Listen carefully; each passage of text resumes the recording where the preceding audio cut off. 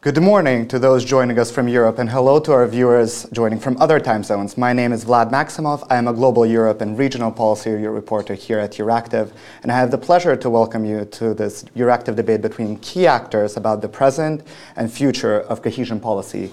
Our event today is part of Euractiv's project called Let's Meet Cohesion Policy, a journey through regions' challenges and success stories, co-financed by the European Commission's Department for Regional and Urban Policy, DG Regio. Cohesion, the EU's flagship policy, is aimed at reducing territorial, economic, and social disparities between different places in Europe. This 330 billion investment package, making up about a third of the new EU budget, will focus on bringing about a smarter, greener, and more connected Europe closer to its citizens by 2027. Now, that's a tall order in its own right, complicated by the fact that the funds will be implemented simultaneously with the EU's 750 billion recovery package. This is likely to prove a challenge, as the EU's cohesion ministers admitted last month in Lisbon.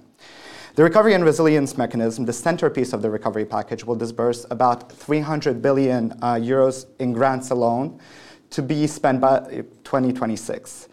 At the same time, EU countries are also busy programming cohesion funds, which only need to be spent by 2029, leading to what critics fear will be a prioritization of recovery fund spending and empty cohesion project pipelines.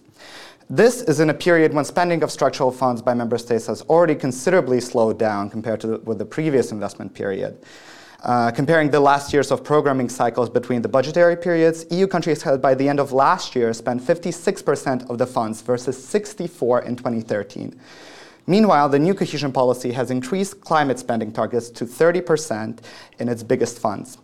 All this at a time when critical voices across Europe point to the misuse of the funds in so-called cohesion countries, the main beneficiaries of the regional policy. They argue that instead of contributing to real change, taxpayer money goes into the pockets of corrupt political elites. Now, on the flip side, the beneficiaries of cohesion continue to complain about administrative burden. So how can we increase the efficiency of the policy and fund absorption while reining in corruption and show the impact of cohesion to citizens? As you can see, we have a packed agenda today, but we will dive in just in a second. And now I'll go quickly through the housekeeping rules. You can write your questions in the Q&A section at the bottom of the chat box on your right, which should appear right about now. When sending your questions, please identify yourself, keep your questions short and concise, and indicate to which panelists you're addressing the question. We also encourage tweeting, of course, so join the online discussion on Twitter using the hashtag EADebates. So without further ado, let me introduce our speakers, who will give their short opening statements before we'll turn to our panel discussion. With us today, we have Normans Poppins, Deputy Director General for Implementation at the European Commission's DG Regio, MEP Corina Crețu, member of the European Parliament's Committee on Regional Development and former European Commissioner for Regional Policy, Claire Roumet, the Director of Energy Cities at the European Association of Local Authorities in Energy Transition, Stefan Ka, Senior Knowledge Exchange and Research Fellow at the European Policies Research Center, which is a European research institute in comparative studies of regional development policies. And last but certainly not least, Claudio Truzzi, coordinator of ICT.Brussels, a project co-funded by the European Regional Development Fund, which aims to bring together researchers and industry to strengthen tech innovation in the Belgian capital. As you can see, we have a wide range of panelists with a wealth of experience and expertise. So I'm sure that this will be a very interesting discussion today. And I will now turn to each of our panelists for a short opening remark before diving headfirst into today's discussion. Normans, the floor is yours. Thank you, Vlad, and I'm very happy to be part of this panel debate. Very happy to see my ex-boss or ex-commissioner Crețu. And honestly, what you say is true. I mean, cohesion policy is a very important policy, and it's a very important also EU instrument to achieve the goals that we set up at the EU level. If you look at the history of our policy, I think today we can say that this policy is a modern EU policy.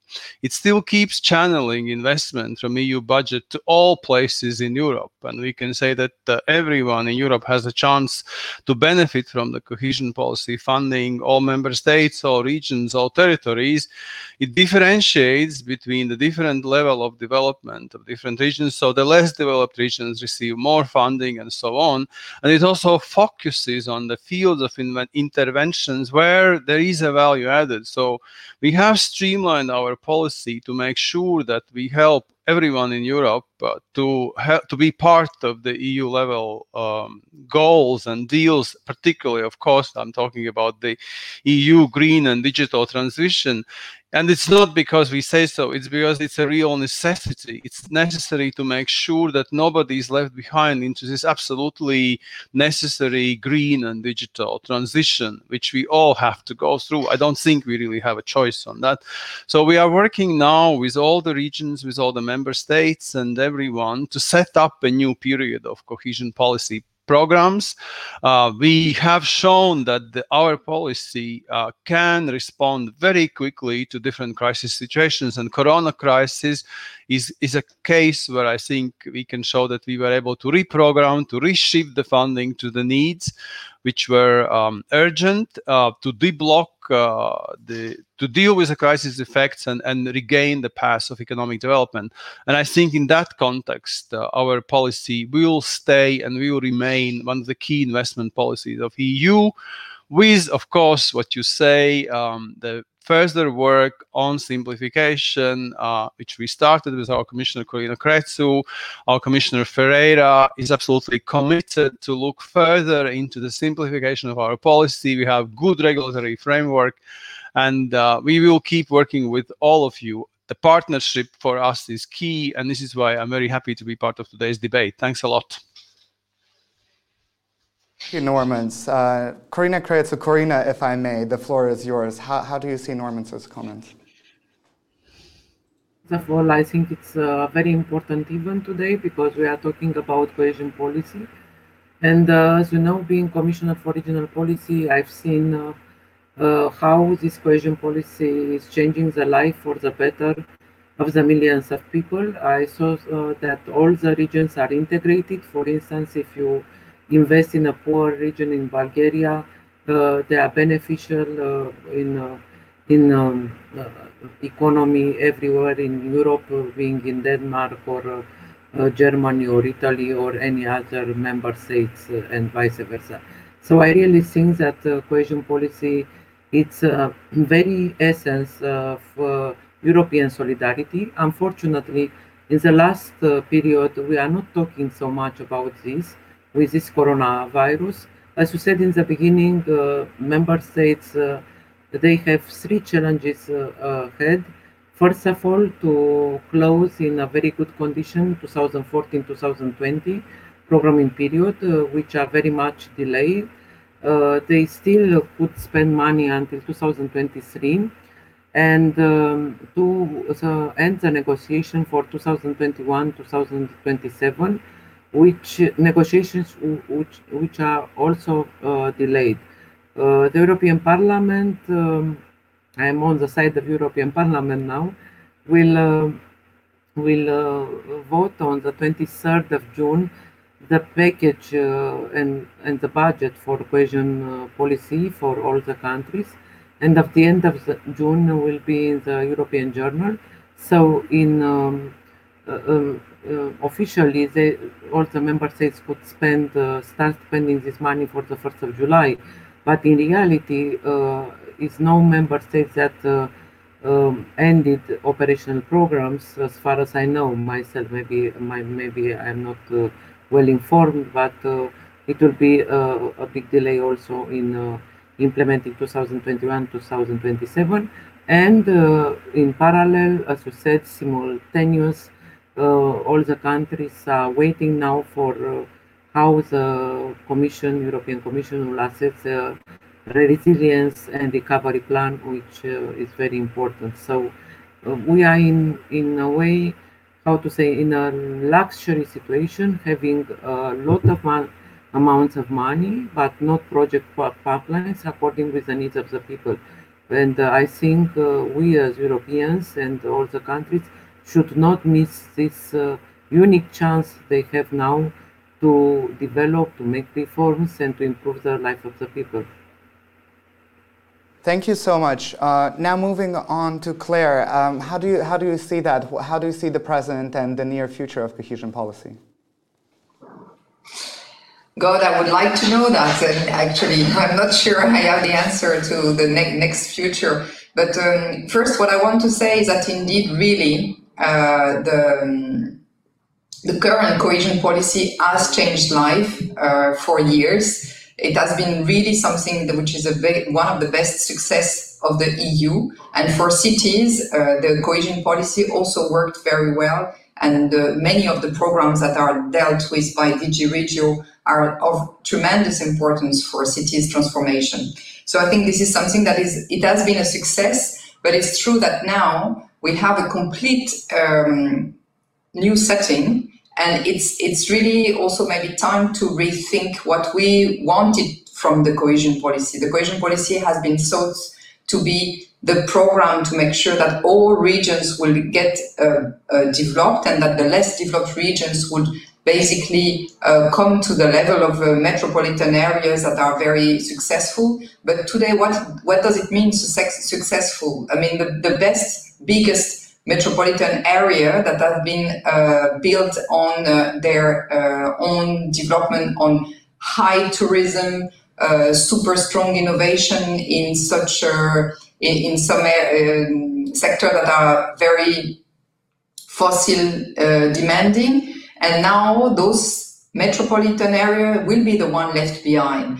And maybe indeed a smaller city like Bistrița in the border of Moldavia in Romania is the place to be, because it's the best place in terms of resiliency, in terms of food, energy, water supply, and that will be, or that is currently, much more important and much more prominent as challenges than it was before. So I think that we also need to completely rethink first, what do we mean by less developed regions? And maybe we have to learn a lot more from those places that we have considered and that were less developed in the past, and that we can maybe learn from their own models for other areas that we have thought that they were really extremely well developed, but that will maybe shrink now.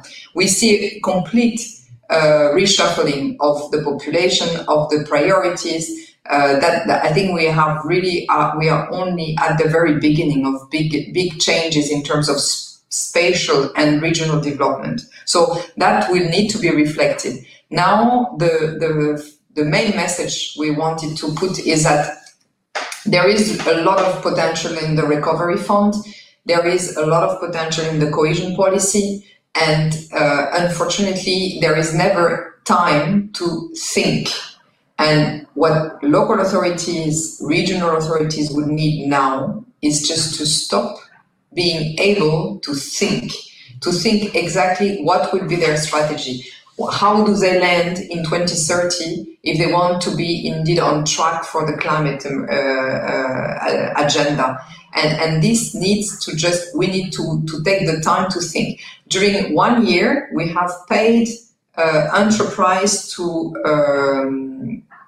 just do nothing. I mean, because to wait to survive, because the COVID just completely scratched their activity. We also need to allow the public authorities to have this time to just do nothing else than thinking.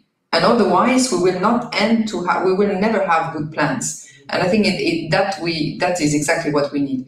In terms of absorption rate, in terms of everything, we need to say stop. We just think. Well, thank you, Claire, for those points. And Stefan, you've been researching cohesion policy for a long time. How do you see this? Claire mentioned that maybe we should rethink how we think about less developed regions. What's your view of that? Yes, thank you. I think what I wanted to say now has changed after I heard to listen to your statements. And I think, Vlad, you already mentioned so many things that I wanted to say. Now that's all gone. But I think I'd like to follow up on what Claire said about how to measure development. And I think that's a very important issue. And I think that's something we've been looking into, and we've been trying to come up with different concepts, but it's very difficult.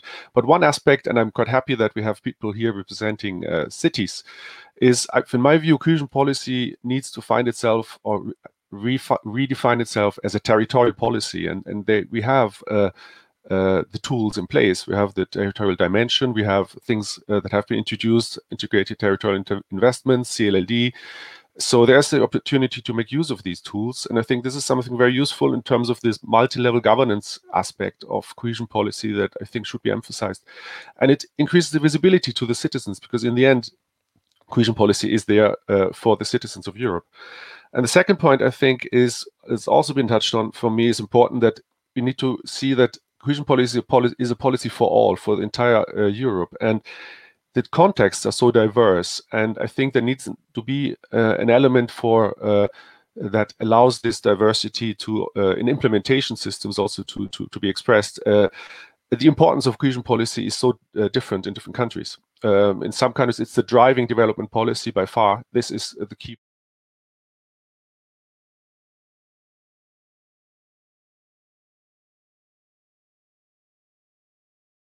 Thank you, Stefan. And now, Claudio, for your opening statement.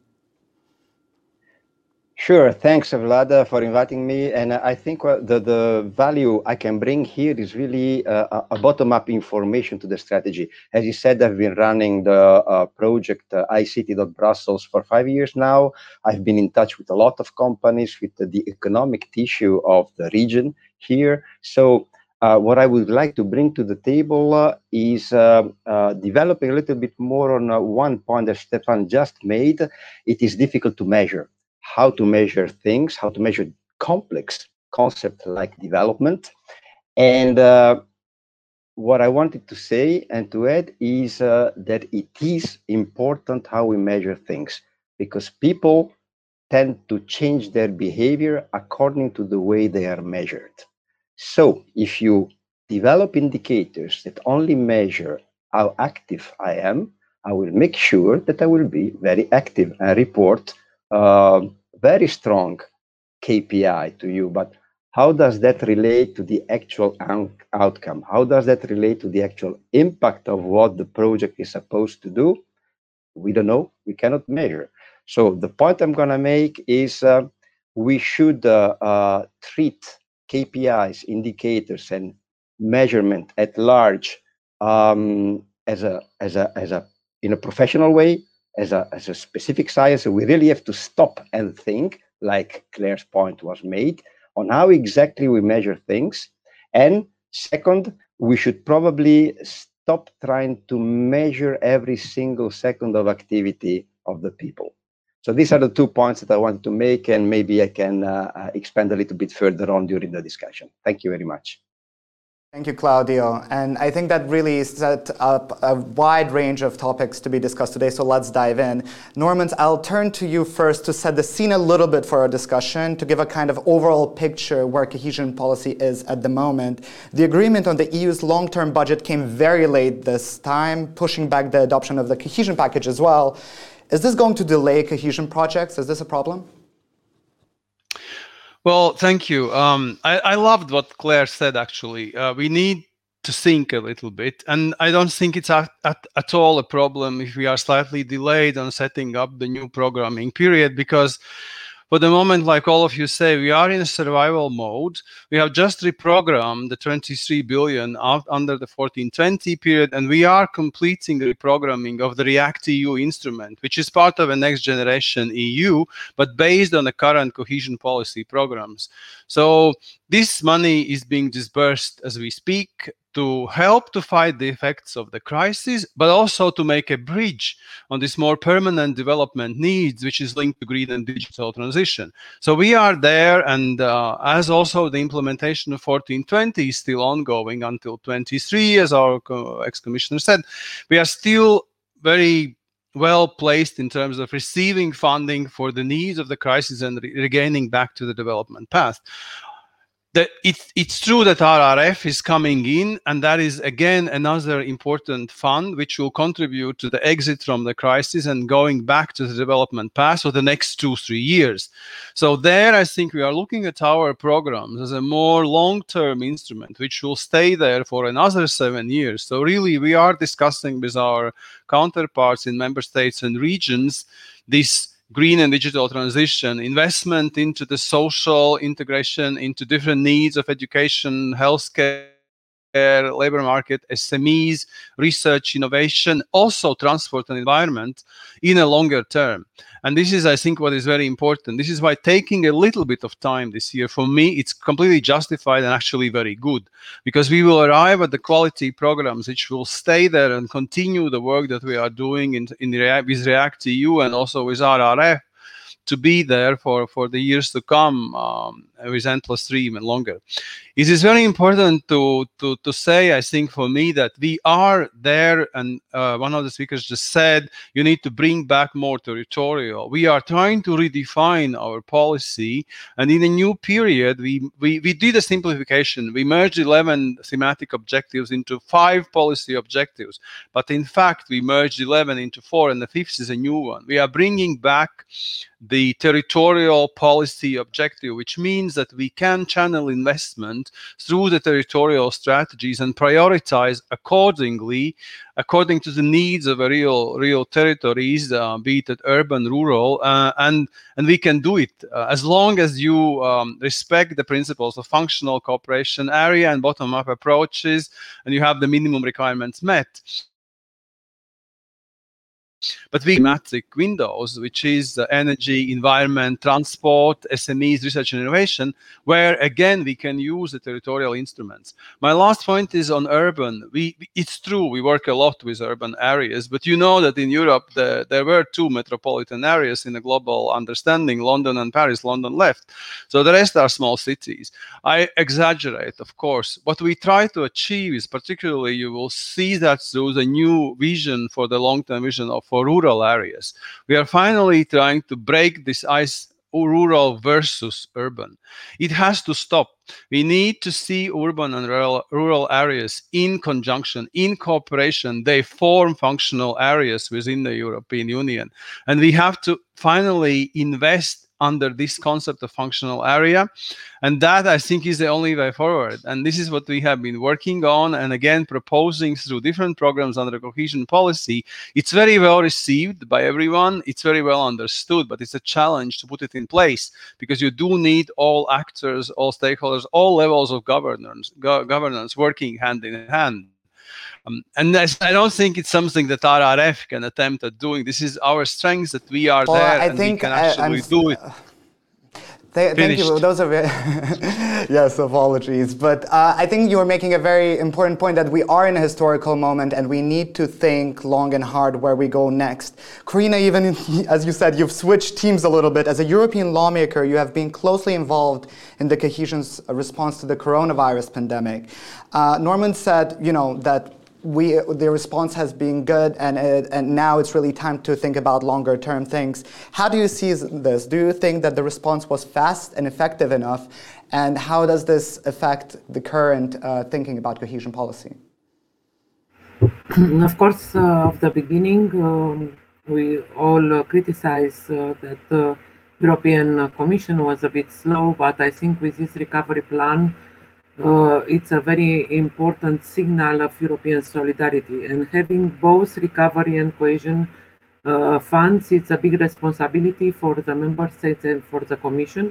What I am afraid is that many European countries have put cohesion funds on hold until they know whether the recovery plan will be accepted by the European Commission.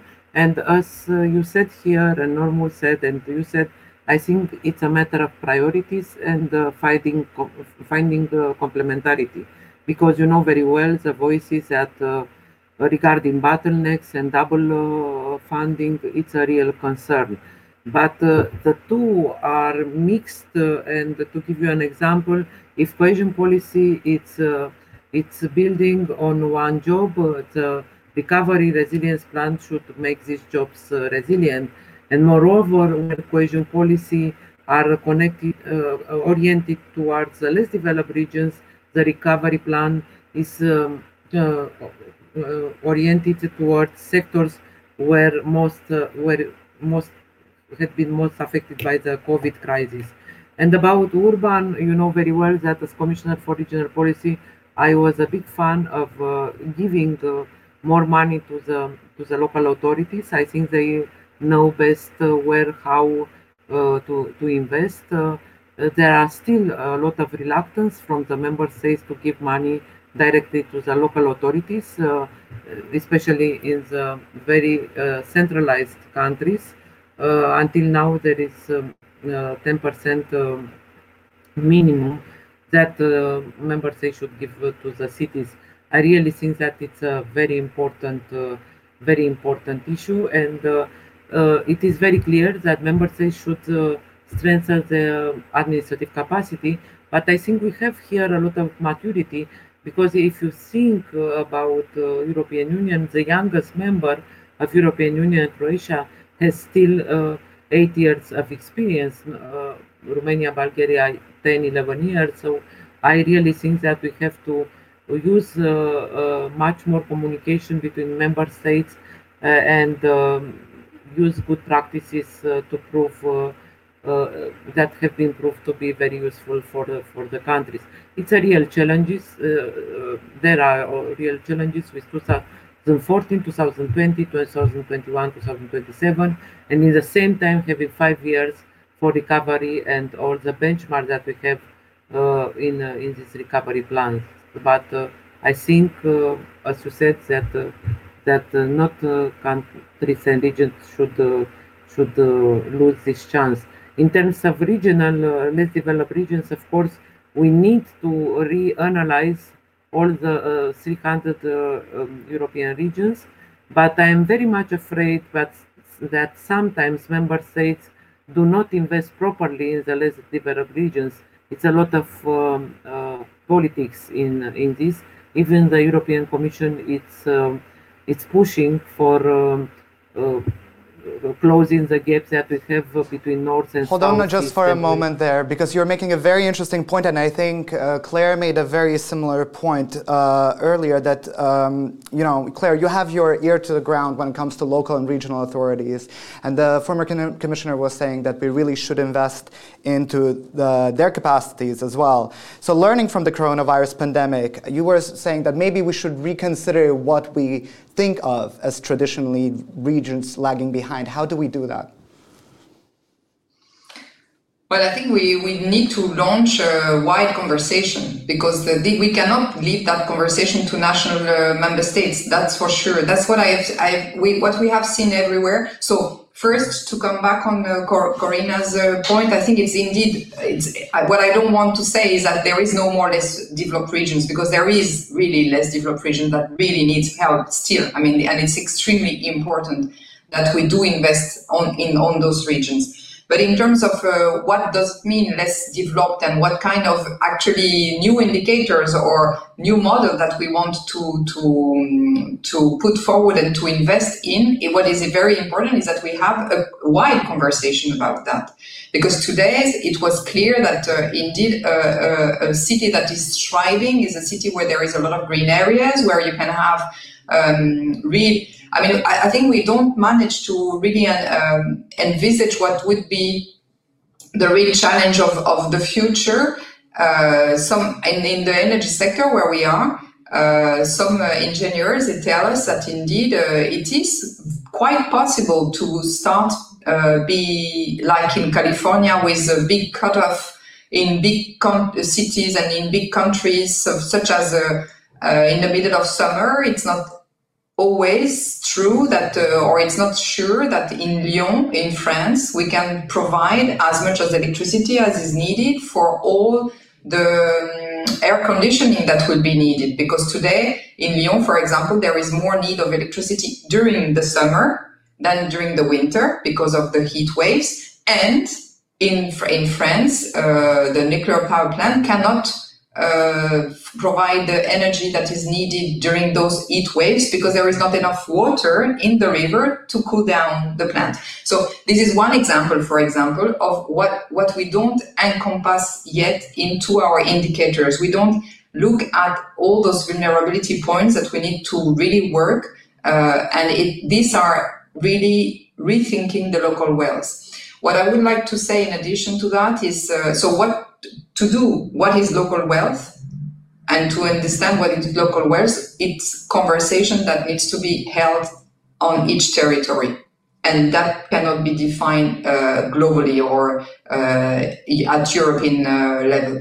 But what we have seen with the recovery plan is we are very, very concerned with the recovery plan because so far, when we have analyzed them through the scanning of local and green challenges, it looks like what is financed it looks like member states are renationalized completely the EU policy. So I was very proud of the fact that indeed the EU managed and the Commission really did an amazing job to just manage to find a solution and to propose recovery funding with such a speed and to react so positively to the COVID crisis. But member states have basically hijacked that beautiful potential new European project by putting it completely into their hand. And now the recovery plans looks like my daughter, when she was 6 years old, when she got money, she was spending everything on a day, like whatsoever, or on things that she would never need. Now she's been a little bit grown up and she do spend much better. I think that you're making an extremely important point that chimes well with what Stefan was saying in his introduction, that, with the recovery money, it seems like we are nationalizing European spending. And Stefan, you've been, raising concern about the fact that regional policy seems to be losing the regions out of it. And this is happening with this new influx of money. So how, and you've also studied, I know, the synergies between cohesion policy and other EU investment areas like research and innovation and agriculture. And you know that synergies do not easily develop automatically. So how do we make these things work together, really? There's two aspects of this. One is, as you said, the territorial dimension or the territorial character of cohesion policy, and then the synergies. But I would like to focus on the territorial things because I think that there were a few interesting points raised by the other speakers. The cohesion policy as a territorial policy has lost this territorial element over the successive program periods, in my view. I mean, we all remember these maps with the micro-targeting, where it was very tricky because one municipality was eligible for some sort of funding and the next one wasn't. And it was all simplified, and there was a good motivation for this, and it made sense. But now we're in a situation where, other than the less developed transition and more developed categories, every member state can pretty much put the money wherever they want to. So this is a relatively limited compulsory territorial dimension to this. There is the urban dimension, which is increasingly being supported, going up from 5% for urban areas now to 8%, but there's no equivalent for rural areas.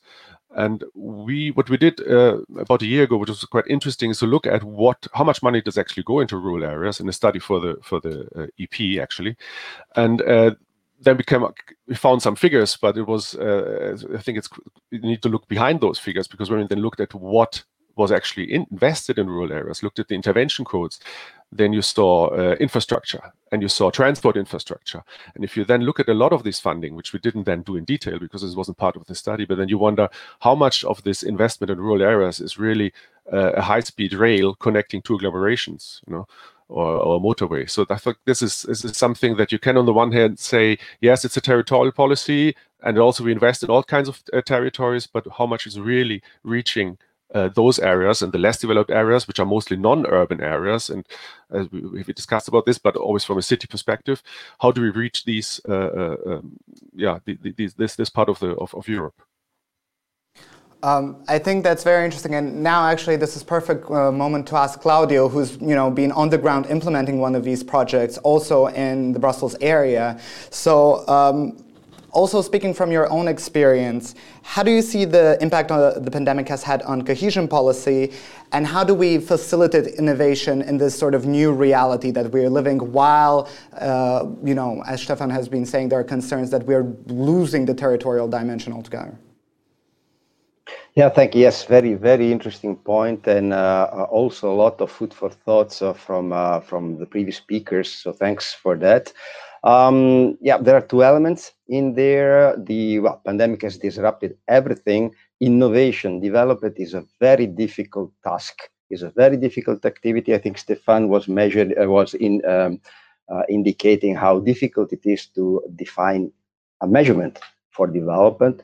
So basically, I don't say that everything stopped, because that's not real, but everything was put down to the minimum common denominator possible in order to survive. And that's why, by the way, there have been possibility to extend the spending, to extend activities as long as they are justified. So there has been a big tsunami impact on everything.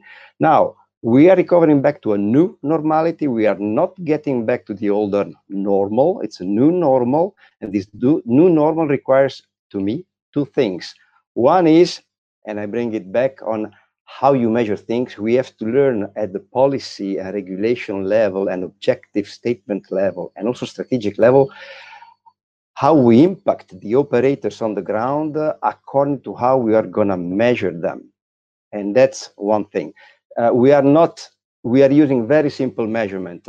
It's activity measurement, how many companies have been collaborating with you. We are using performance measurement, how many have you reached the objectives? Yes, of course, maybe my objectives were very low to start with, so I have reached the objective. I made sure to reach the objectives, otherwise I don't get the money. But how about more complicated measurements, like are you doing better than last year? How are you going to do better next year?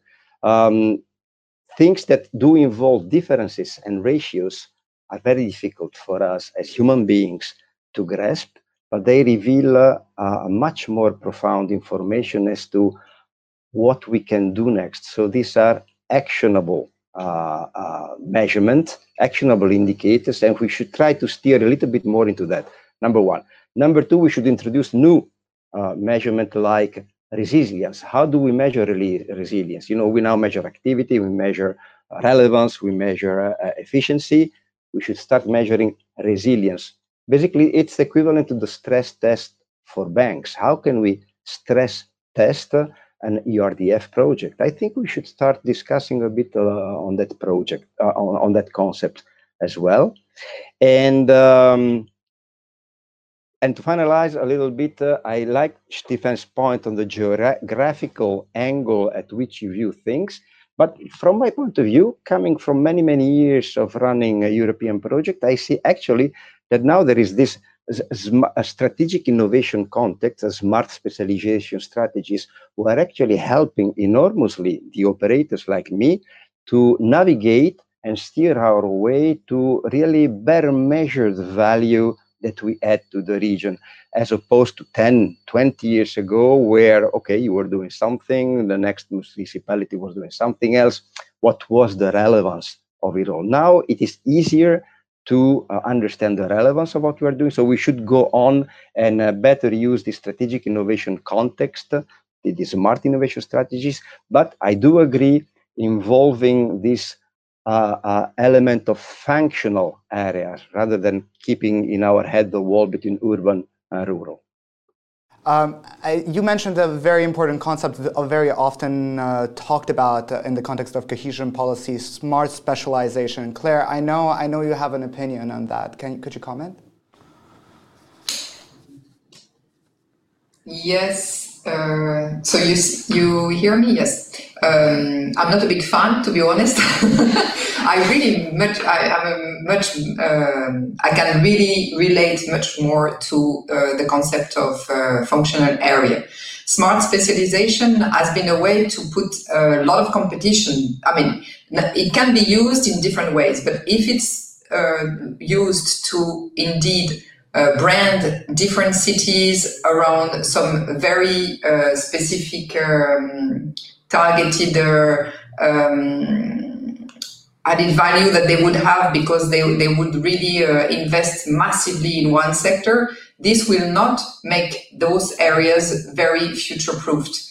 So this is another terms I would use. I'm not using the resiliency one because resiliency is, for me, extremely negative. It's just your ability to respond to shock.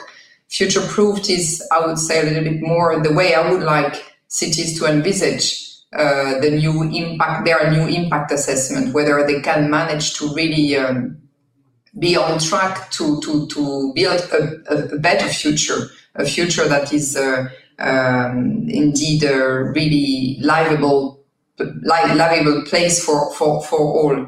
In terms of specialization, what we have seen is that the cities that have been really trying to attract some businesses in some area now might be the one that are struggling the most because they need to be able to provide all services, all goods, and it's much more now the new normal impose on every regions to be able to provide the minimum resources and to answer all needs for all. We have seen that we were having a big difficulties of supplying basic goods like the mask for during the crisis. So this is also a result of what we could call smart specialization. So smart specialization can be different things, and it's very important to be to agree on what it can be, because it's true that it's good to work on complementarities between the different regions,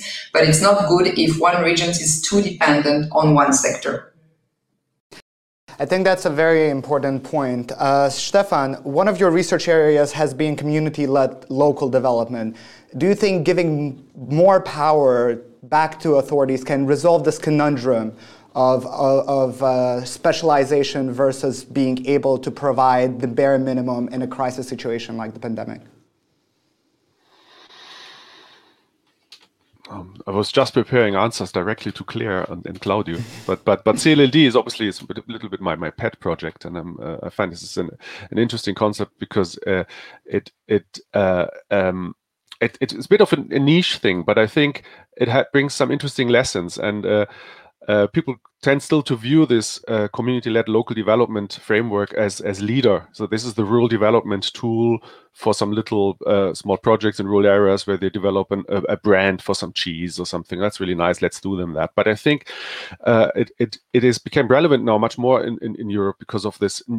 Now that is implemented, or it's possible to implement in urban areas, and I think there are some interesting lessons because so far, and this closes a gap.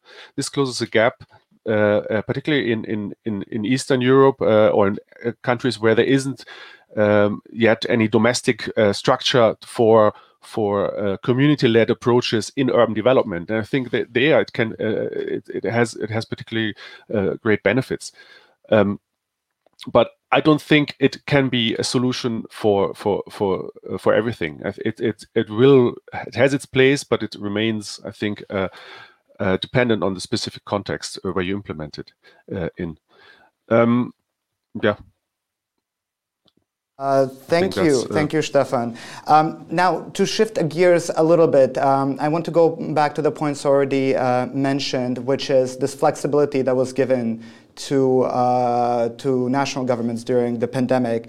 Now, often the discussion about simplification ends up in touting the importance of flexibility, which has its own pitfalls. Just to give you a quick anecdote, already we know that the Czech authorities initially were trying to spend 15% of their REACT-EU emergency instrument allocation in sporting infrastructure. And though Prague has backtracked on this decision, the episode highlights, I think, the dangers of giving member states too much leeway in spending structural funds. Norman, the Commission introduced significant simplification, as you have said. Will this be enough? And on the other side, how do we increase fund take-up without loosening the strings attached too much? Paul, I would love to continue discussion with Claire, Stefan, and Claudio, because what you say is so important. And we are working on the future of SMART, on the future of CLLDs, ITIs. We are working on all these concepts. We are mainstreaming them, and they are extremely important, but extremely important to get them right. Like you say, they have advantages, they have limitations. And so this is our policy. I mean, we are an EU budget, okay? So it's a taxpayer's money. So we always have to find the balance for our policy between a simple implementation, just giving funding in the simplest possible conditions, and still being accountable to the European Parliament. I'm sure Corina will say that, because we have to go to Cont Committee and the Court of Auditors. So we have to find the balance. I do believe that good and correct quality level simplification does not possess the risk for accountability, and this is why we are working intensively. We have more than 80 simplification measures in our new regulatory framework, but we don't leave it there. We have established the simplification network already years ago, because we realize that not enough of simplified costs are used, and this is a real benefit to all the beneficiaries, to use more simplified cost options, more result-based schemes. This is similar to what RRF also is going to do. It's payments against results, but we are also having it in our cohesion policy a lot in the ESF side. Now we are mainstreaming it for ERDF, and we are working with networks to make sure that it is done in a quality level, that we have necessary assurance also in place, because in the end, you're right, it is about quality and it's about correct investment. So we have zero tolerance for fraud and corruption, and we work on that. We have control systems, which also RRF will rely, by the way, a lot on our management and control systems. So I don't think that with an RRF we will have a completely new world, because in the end it will be the same managing and control systems that will be dealing with RRF in member states. And we have to progressively also trust and move to this fact that the national and regional level authorities should be in charge, and they should audit, they should do the management verifications on the quality level. This is what we've been working on with all these years, also building the capacity of these systems, and I think it pays off. Hopefully it will be recognized also by the Court of Auditors when they produce the new error rates this year. Thank you for saying that. But I want to put this to Corina. There's a growing mistrust in politics in Central and Eastern Europe, which can endanger the European project, some would say. And this negatively reflects on the perception of the cohesion policy's impact. Meanwhile, as we've seen from the previous budgetary negotiations, net contributors to the budget and EU skeptics often argue that cohesion projects fuel corruption. So what can we do to convince citizens on the ground that cohesion policy is not a waste of resources and it's really changing lives? So I really think it's a big problem, and I felt that during the negotiations of the new programming period, when I had to speak with big beneficiaries and also with the big contributions. So contributors, it's very important to make this cohesion policy more simplified. You know very well that we had during 2015-2017 a high-level group of simplification.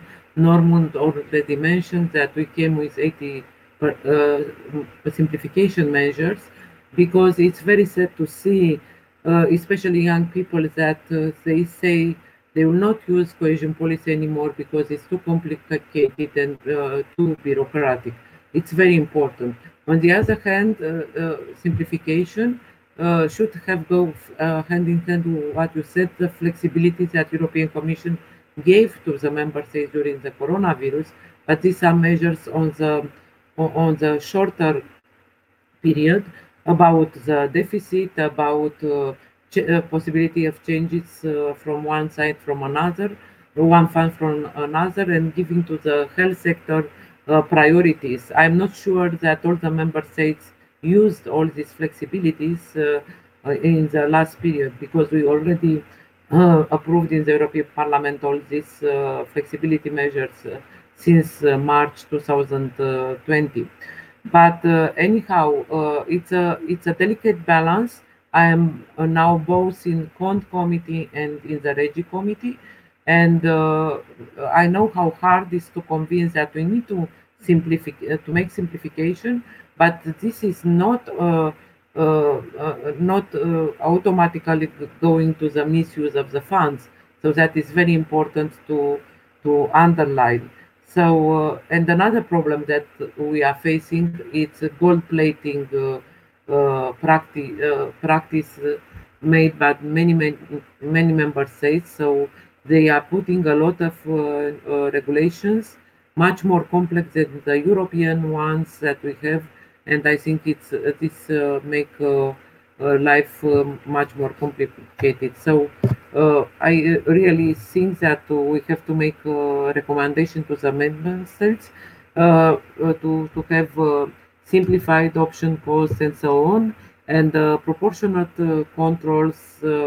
Auditors at the national and European level should work together and to detect any fraud.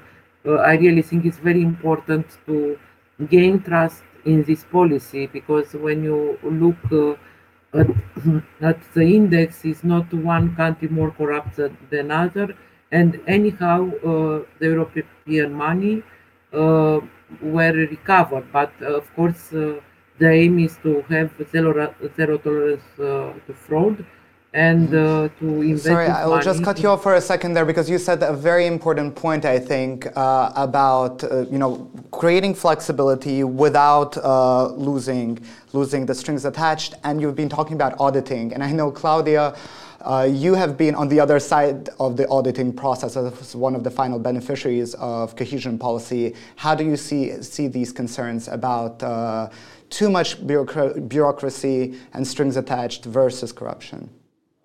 Yeah.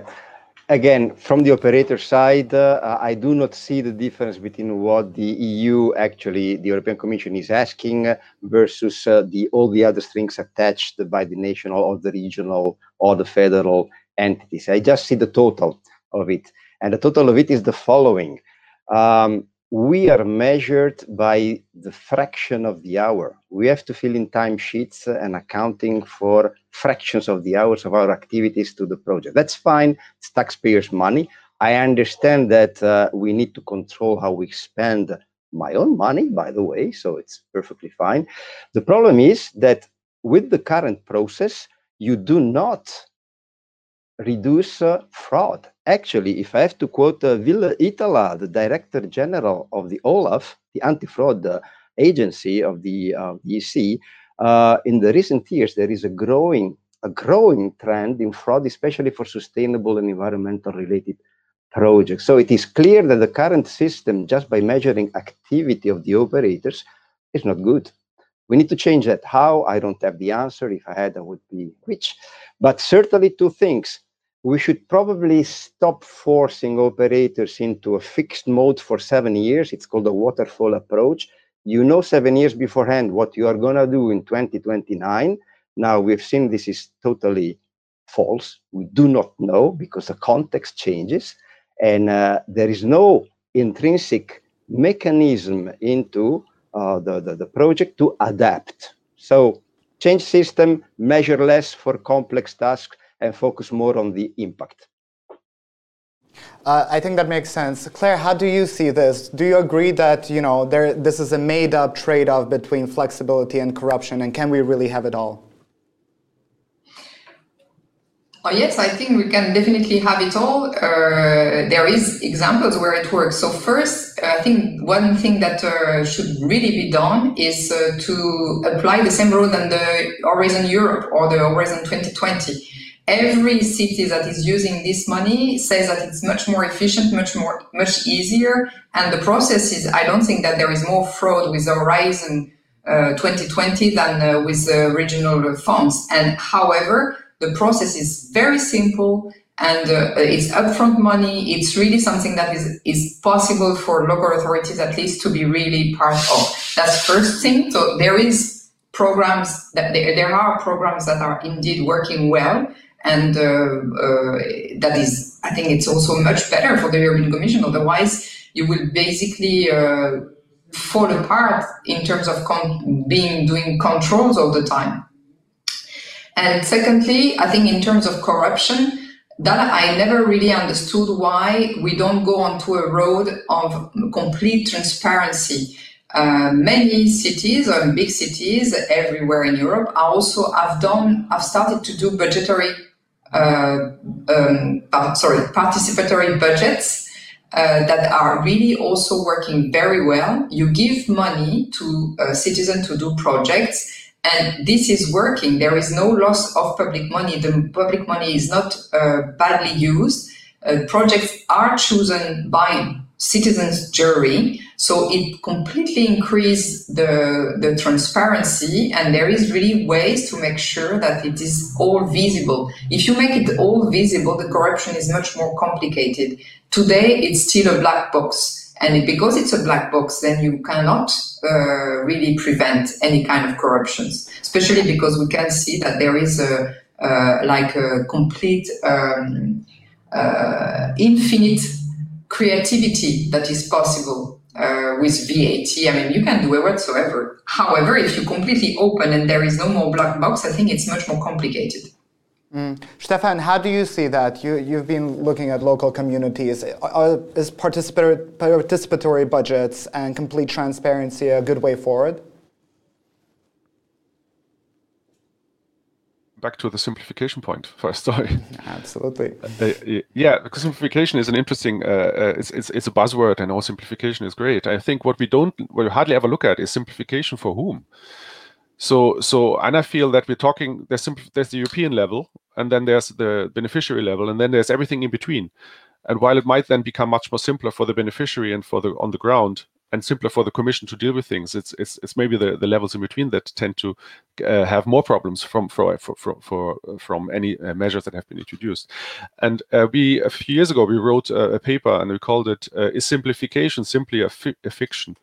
So it was a bit of a pun or trying to play with words, but because I think what we found is that more often than not, managing authorities or program managers look at would like stability rather than simplification. It's the continuous change that frustrates them.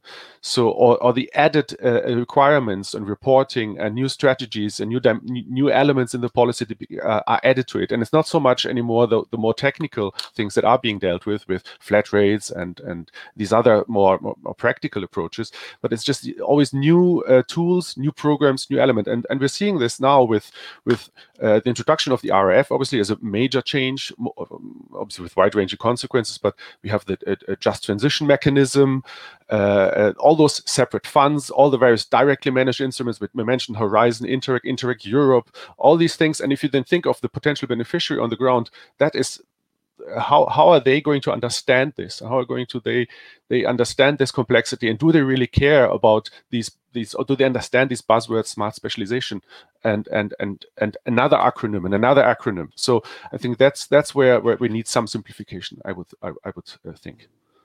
I think you've also mentioned a very important thing, that there are so many new instruments available, and some of them come in different forms and with different conditions, and all of this, people fear, may bring more paperwork. Now, one of these new instruments is the Just Transition Fund that is supposed to help coal regions transition. Corina, Romania just announced a coal phase-out date.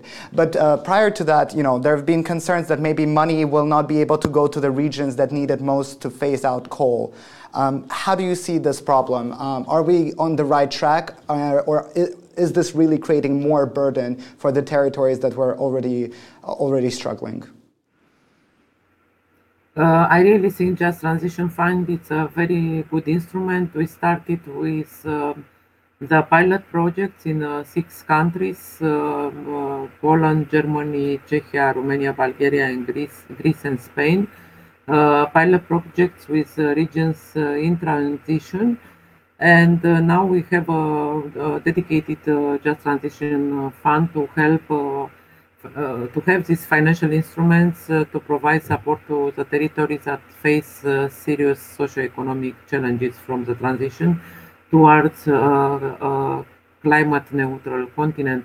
But I really think that it's very important to have strategies in place And I'm afraid that in the case you mentioned, or maybe in other cases as well, that there is not a clear strategy in place. This Just Transition Fund in Romania will cover almost 12% of all Just Transition Fund. We talk about one of the poorest region in the European Union, and it's very important to make alternatives, economic alternative from the life of the people, because if it's the same question like our previous colleague put, we do simplification for whom? For the last beneficiaries.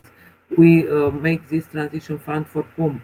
For the people who are living there, and they have to have new jobs, and of course these regions become greener and greener. So I really think it's a very important task, and I really think that European Commission should guide some regions and countries, because you know that especially in the case of Romania, you cannot work directly with the regions. So to guide how to deal, because we have many successful projects, as I said, starting from Germany and other countries, where regions who were very much carbonized now are touristic places, or they created jobs, they made the hub of innovation. So there are so many ideas that sometimes are missing in some member states. So I think it's really important to put in place really the exchange of good practices between member states, especially when it comes with these regions in transition. Well, Claire, you're an advocate for local authorities in energy transition. How do you feel about the Commission's green indicators and the new funds? Well, I think that they are not transformative enough. It's like, but I don't have the answer on that one. That's why also, I took the easy road of saying that indeed we should have those conversations everywhere to define what is local wealth. But for the moment, I think the indicators are much more, are still too sectoral. But it's not, I cannot say it's a fault of anybody. It's just like we are in a moving mode, and we need now to have other kind of indicators that are able to be looking at the transformation. Do we transform really the economy? So it's more about dependency, energy, food. How can we manage to have the basic supply? Do we have access to green areas? I mean, it's much more about redefining everything.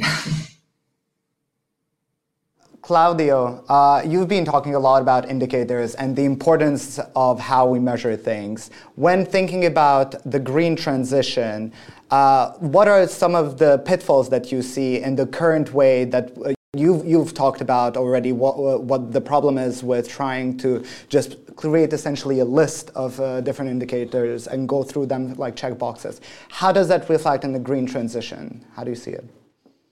That's difficult because, as Claire just said, static, absolute indicators are a thing of the past. They do not work because they cannot capture the speed at which things are changing. They do not capture discontinuities in the way things are changing, like the pandemic we just had. So that's element number one. I fully agree 100% with Claire's point. We need a new class of indicators, and we need to form the policymakers, to make training to the policymakers to understand why we need and how to define new class of indicators. It's not just a technical thing.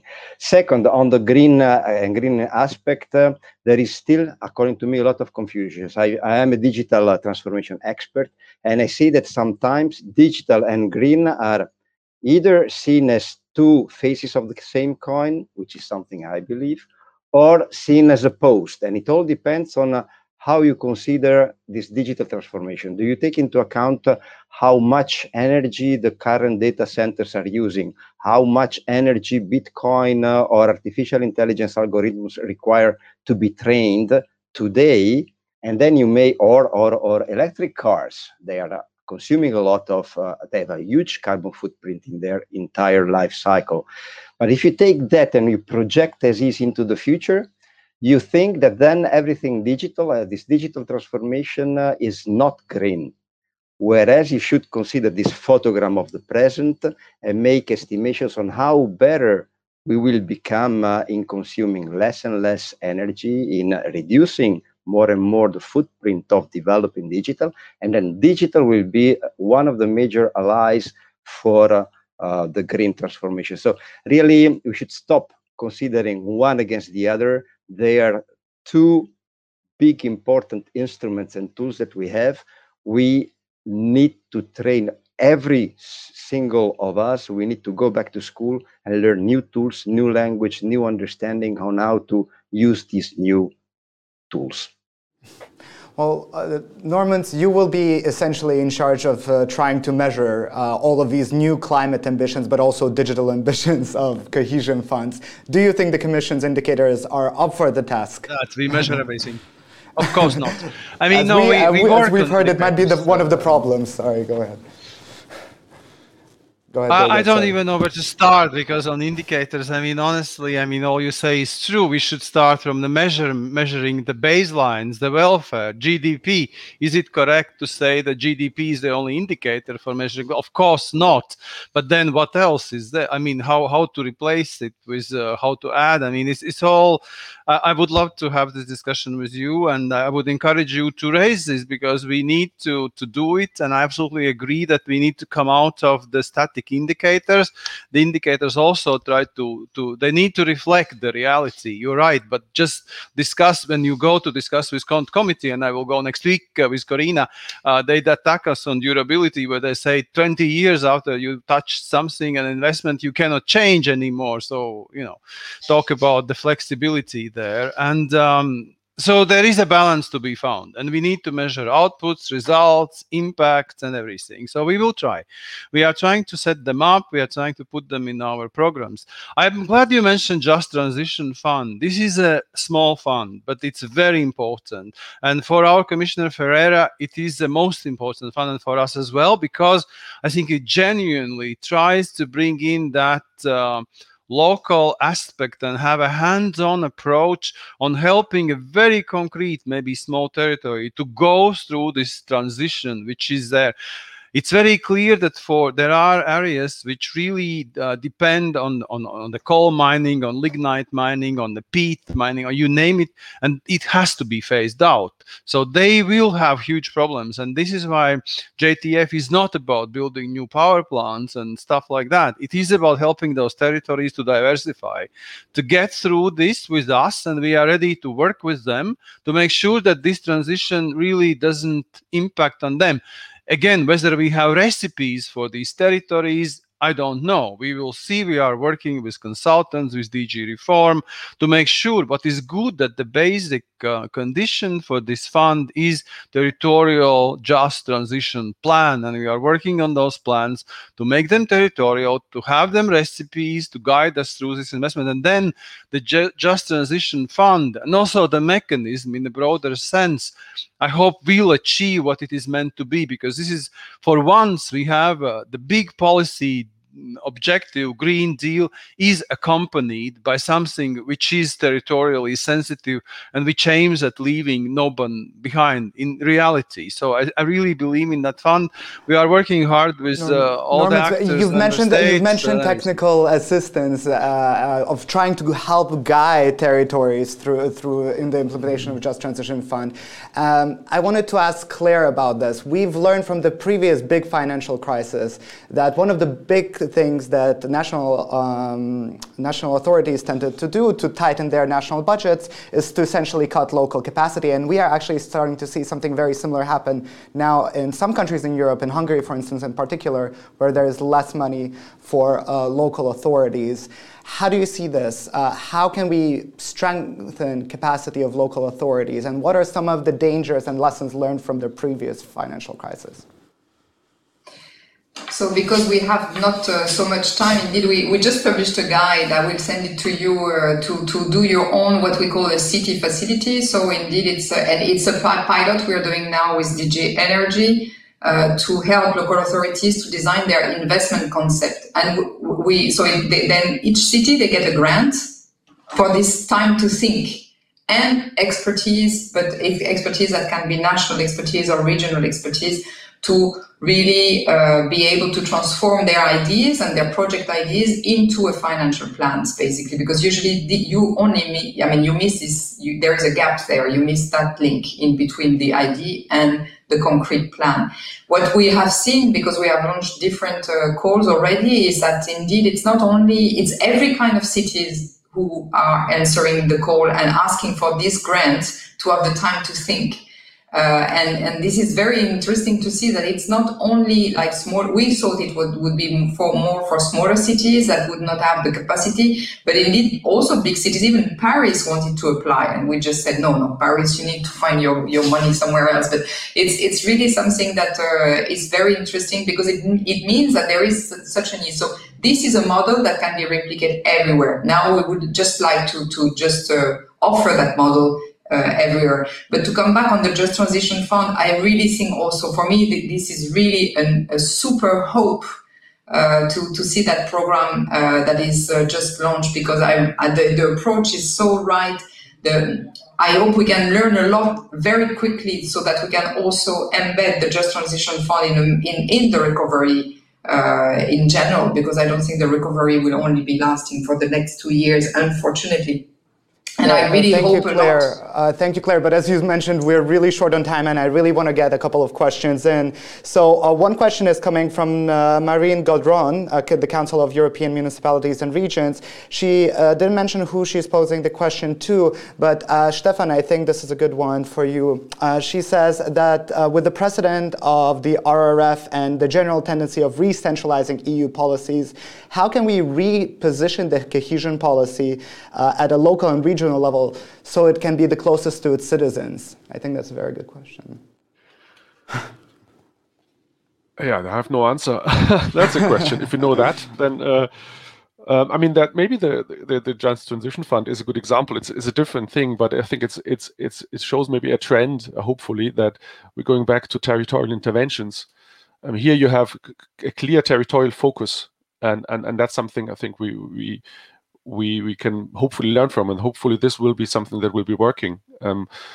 But coming back to that, just briefly on the JTF, I think while it is a useful initiative, I was wondering whether it was useful to extend it to every member state in a way. Of course, there's political pressure to do so, but it loses focus. And in some countries, that at least what we've heard from the member states, it will be tricky to implement it there where there are already absorption issues of funding. And suddenly there's a big pot relatively concentrated in a small area, and that might create some problems that might not be intended. But generally, I think JTF or something that has a territorial dimension could be one of those. And I've been in touch with Marine before per email, and we'll probably get back more in detail and discuss this bilaterally. Well, hopefully we'll hear the outcomes of those discussions as well. Well, sadly, we're almost out of time. Just to conclude, I'll just turn to each of our panelists again to hear their closing remarks reflecting what has been discussed today. Very shortly, 20 seconds each. Normans, go ahead. I think everything we discussed today shows that the cohesion policy is the main investment policy in EU, and we have future.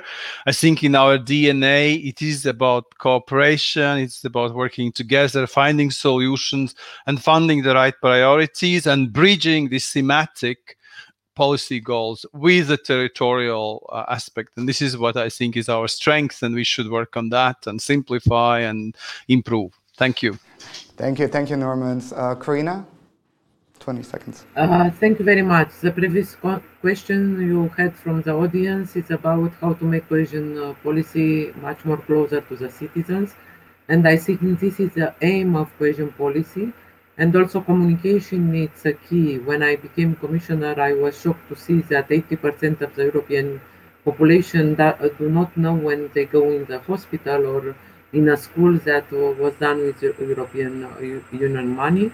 And now, much more than ever, we should understand that the cohesion policy is not only useful, but it's essential for our existence of the European Union. When the cohesion policy is not heard, the European Union is not heard. Thank you. Thank you, Corina. Claudio, what do you think? That we are on a digital economy, digital world, that the European Commission is generating a lot of tools to cope with that, Digital Market Act, Digital Service Act, and all that part. So we need to focus on the single most important element of the value chain, people. We need to upskill people. We need all of us to get more acquainted and stop consuming social media, stop consuming the web, and start using it for a better good. Thank you, Claudio. Claire?